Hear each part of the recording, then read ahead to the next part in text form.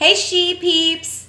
Thanks for listening in to the podcast. Don't forget to hit me up on lifeasshedoesit.com, and if you want to hit me up on Facebook, that's cool. When Cameron was born, it was an easy birth. Don't get me wrong, it wasn't a breeze with him weighing 8 pounds, 3 ounces, but Chelsea had given me a run for my money, topping the clock at 13 hours of labor. I labored with Cameron a mere 6 hours, and the contractions was somewhat easier. He was a beautiful boy, came out with a perfect round head. I must give credit to my friend Sina, who helped me labor so that his head wouldn't be cone-shaped. It wasn't long before his hair grew in curly and his cheeks grew pink to enhance the olive skin he was blessed with. It also wasn't long before colic set in. That poor baby was often up for several nights in a row with it. Then there was the time his older sister fed him coins.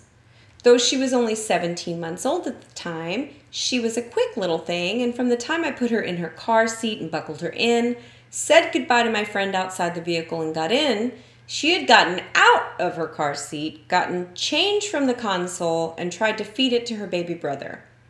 Needless to say, he ended up having a penny surgically removed from his esophagus when he was only a month old.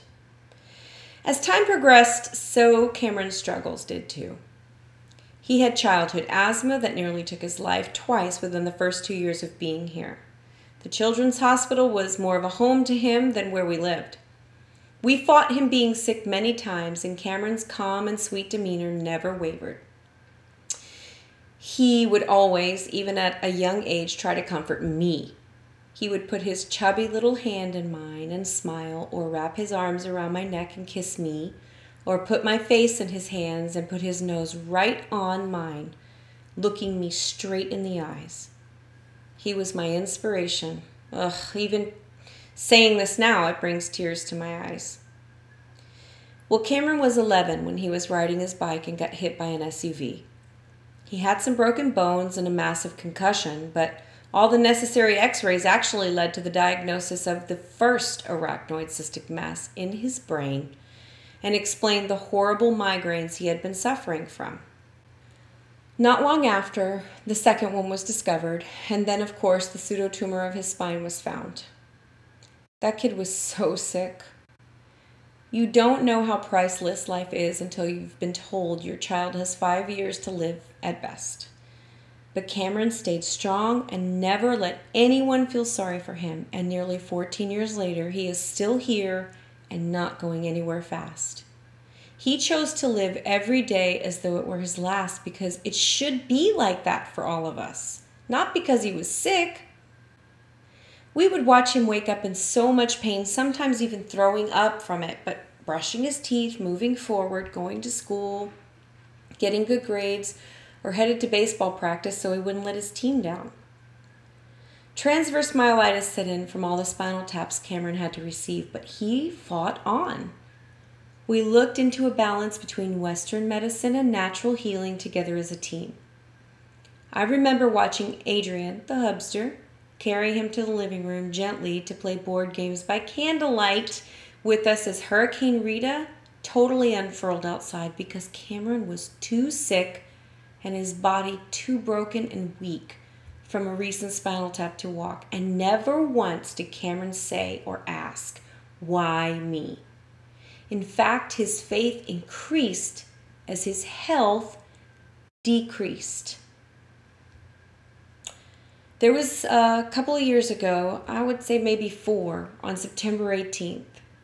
Cameron was in a car accident that nearly ended his life. Slight concussion, collapsed lung, 4 broken ribs, lacerated spleen, nearly severed hand, fractured ankle. It was months of healing for him, along with the regular pain he deals with from the arachnoids. But he stayed the course with his integrity and his character intact. And recently, his car was totaled when a Ford Explorer slammed into the back of it at 60 miles per hour. And luckily, he wasn't inside of it at the time, so his loss was only his car. But it was still just another loss for him. I can promise you, though, he plows forward, doing everything he can to stay the course, have a good attitude, and keep the faith.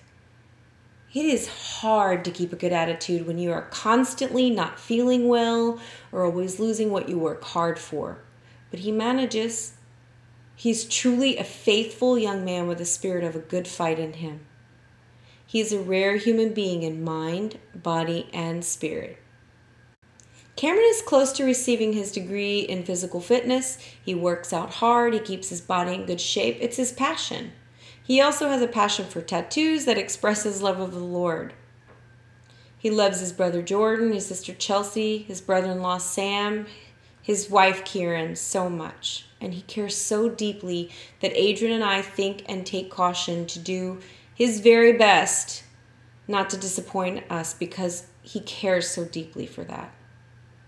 He still reaches for my hand or wraps his arms around me, still grabs for my face and presses his nose onto mine and looks me straight in the eyes to pick me up when I'm feeling down or scared or angry at the world. Only now he's not the chubby little boy he once was. He's one of the strongest men I know. But we know that muscles don't make the man. Cameron's proof of that. When hard times come, it's easy to let it bring us down. When someone we know gets sick or dies, it's easy for us to get angry. When we lose our own health, it's easy for us to feel sorry for ourselves. When we don't have faith, we lose the will to live and live good, regardless of the losses in our life. Yes, the world changes when you have a child, especially if that child was made to help change it.